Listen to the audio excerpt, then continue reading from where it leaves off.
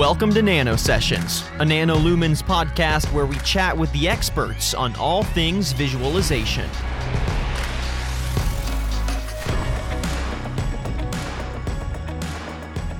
Hello, and welcome to this NanoLumens podcast. I'm your host, Maggie Shin.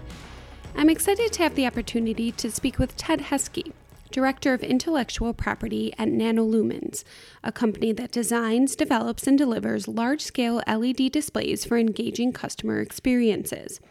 Heske's been in his position for more than 5 years and has a long history of being involved in R&D, operations, and the law with Fortune 500 companies. He's here today to speak with me about a few of his passions: patents, intellectual property, and the value of that. Welcome to the podcast, Ted. Oh, thanks very much. It's good to be here. Tell me about your position. It's quite interesting, really, as you overlap between R&D, business, and the law, correct? Yes, that's right. Yeah, so I'm the Director of Intellectual Property here at NanoLumens and have been for about 5 years.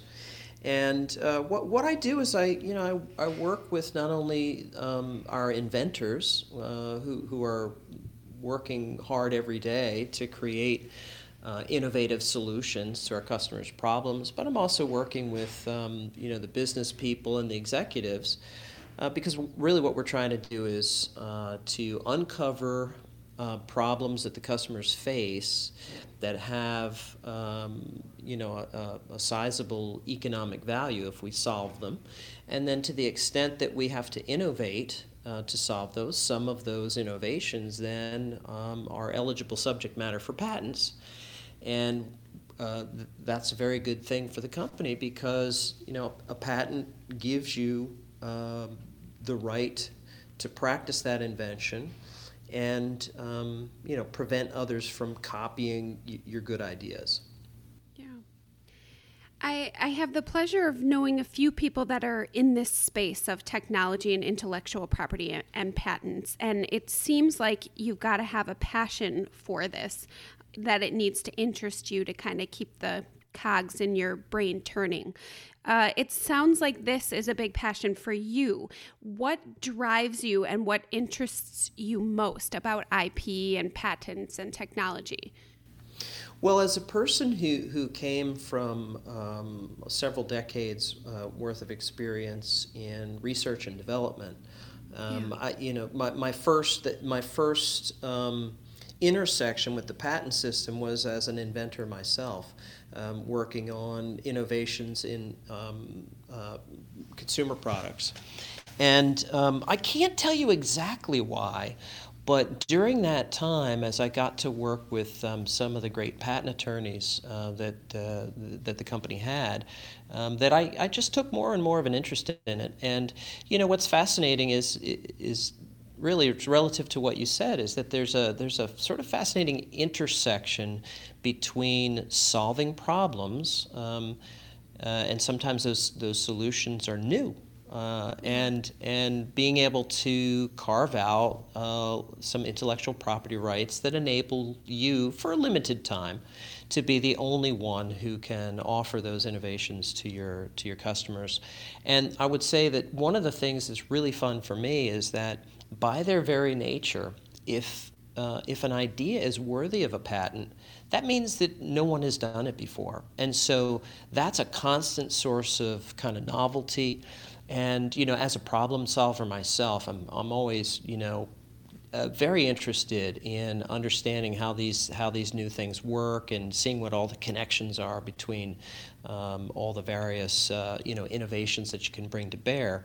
Another factor I would mention is that it's probably simply part of my personality to be fascinated with solutions to technical problems that also have a connection to the value in the business.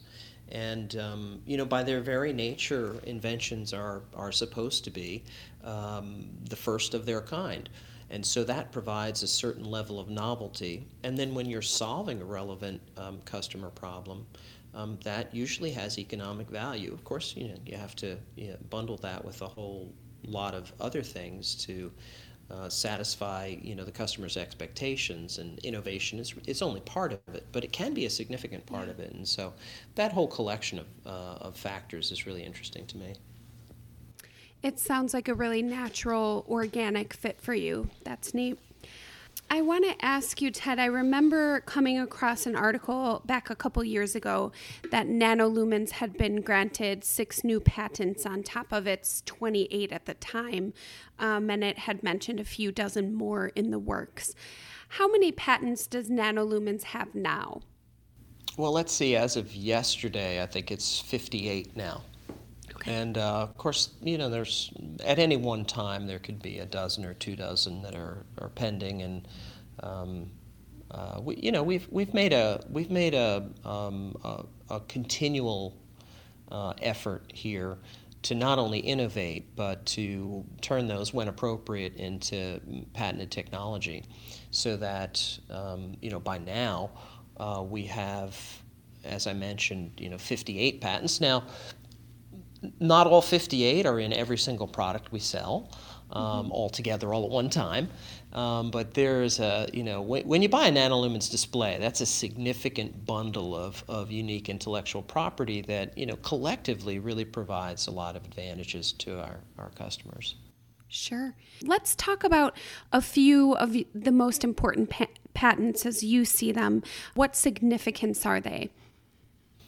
Yeah, so what I would point out is that the way companies typically innovate is a set of innovations within a product family. So you could consider, as you try to kind of organize these things in your mind, you could consider like a family of patents is probably a useful chunk of the space conceptually to think about. And so one of the families that I would talk about would be the family of patents that enables us to do flexible LED display modules. And so that family of patents goes back to basically the founding of the company in 2005. And we are fortunate to still have some of those original inventors on staff, and they've done a fantastic job of continuing to push that technology forward. One of the benefits of flexibility is in the eye-catching displays that you can build by making curves in various radii and various sizes. And also we have a whole variety of pixel pitches. And the pixel pitch, just for the listeners who might not be aware of what that term means, is the distance between adjacent pixels on a display. So a pixel is a picture element. Now on your standard television, those of you who have gone up quite close to the television can actually see the individual colored pixel elements side by side. Sure. If you're like me and you grew up watching television in the 70s, of course, the pixels were much bigger back then. And much more noticeable. But if you step back from one of our screens, of course, you can't really see the individual pixels. You just have this impression of this huge, bright, colorful, beautiful grayscale screen that isn't just flat. It doesn't have to be just flat. It can curve up over you. It can curve around you. And these curves, the ability to curve on a large screen, provides you with a really immersive experience that you just simply cannot get from a flat screen. I know a lot of what we're talking about today, Ted, can be broken down into utility versus design patents. Tell me about the significance between the two. Okay, sure. That's a great question. So, on the one hand, you have how an article looks, what the patent office would call its ornamental design. And so you could think of maybe like a a hood ornament. That's an easy one to kind of picture in your mind's eye. It's a kind of tiny little sculpture. Yeah. And so the patent office makes available to inventors of things that have a unique look the design patent. And so the design patent then is drawn to this ornamental design, and you could think of it as kind of the look and feel of an article. So in contrast to design patents, you have utility patents. And the utility patent, the protections you get are to the way that something works or what it does.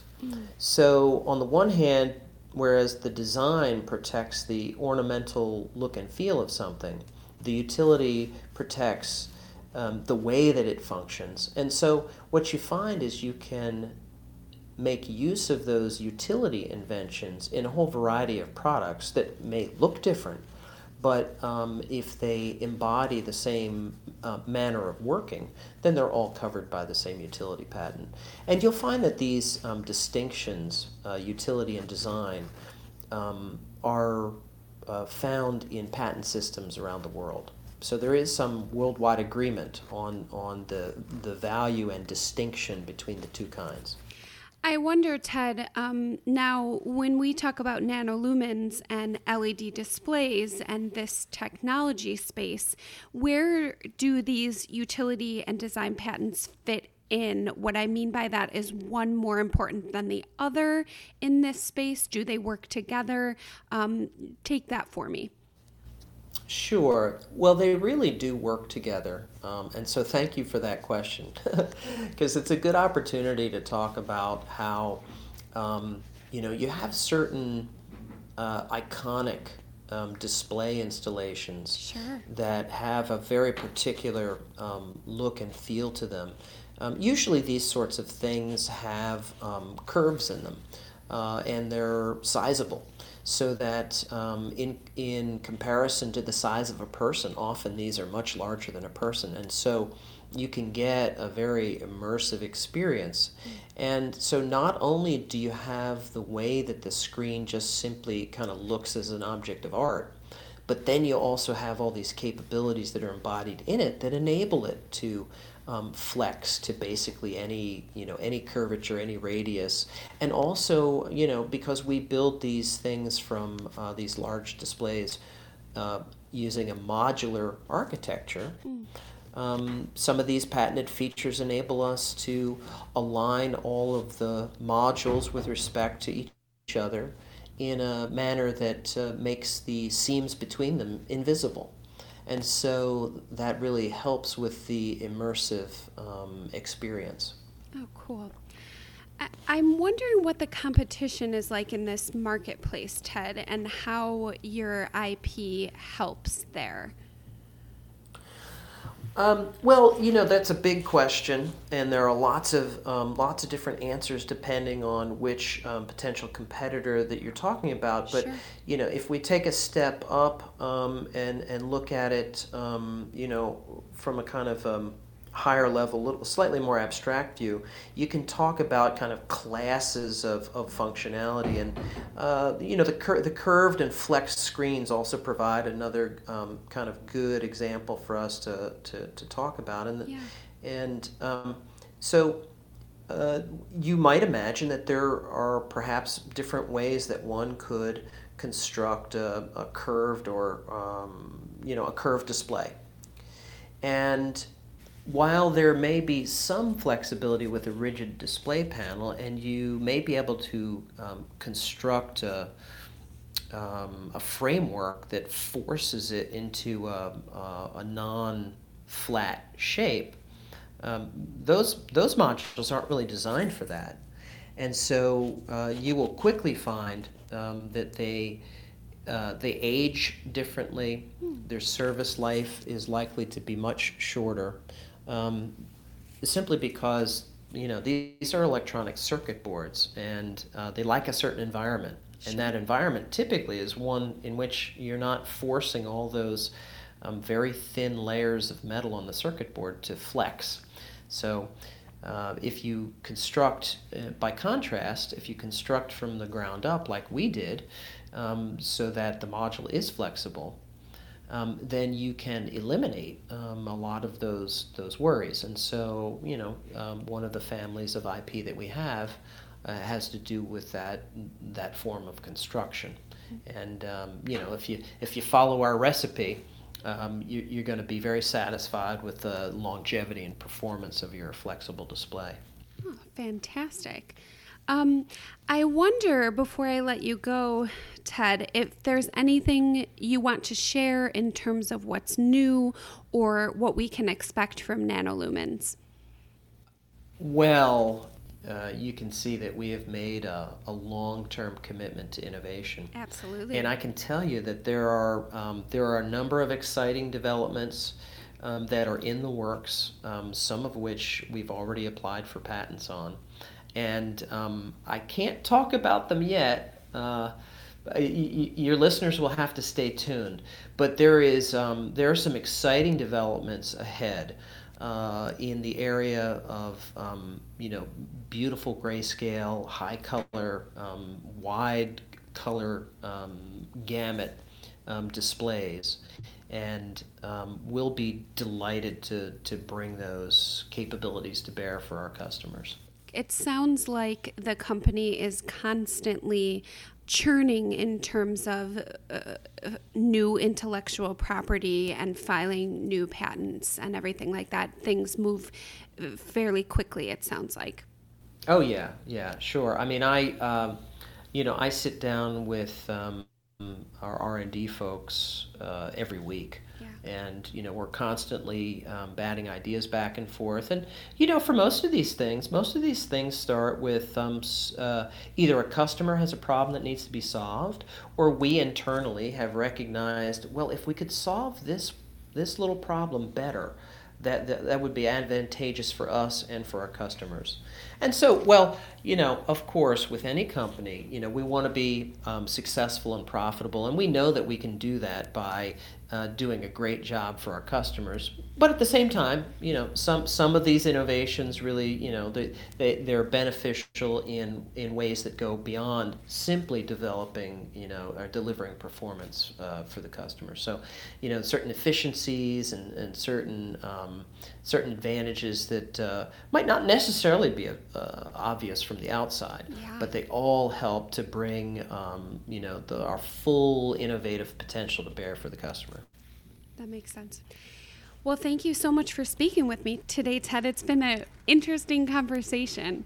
No, it's been my pleasure. Thank you very much. Wonderful. I hope you all enjoyed listening and learning a bit about the value of intellectual property, patents, and what makes them valuable. Thanks for listening to this NanoLumens podcast, and I'll see you next time.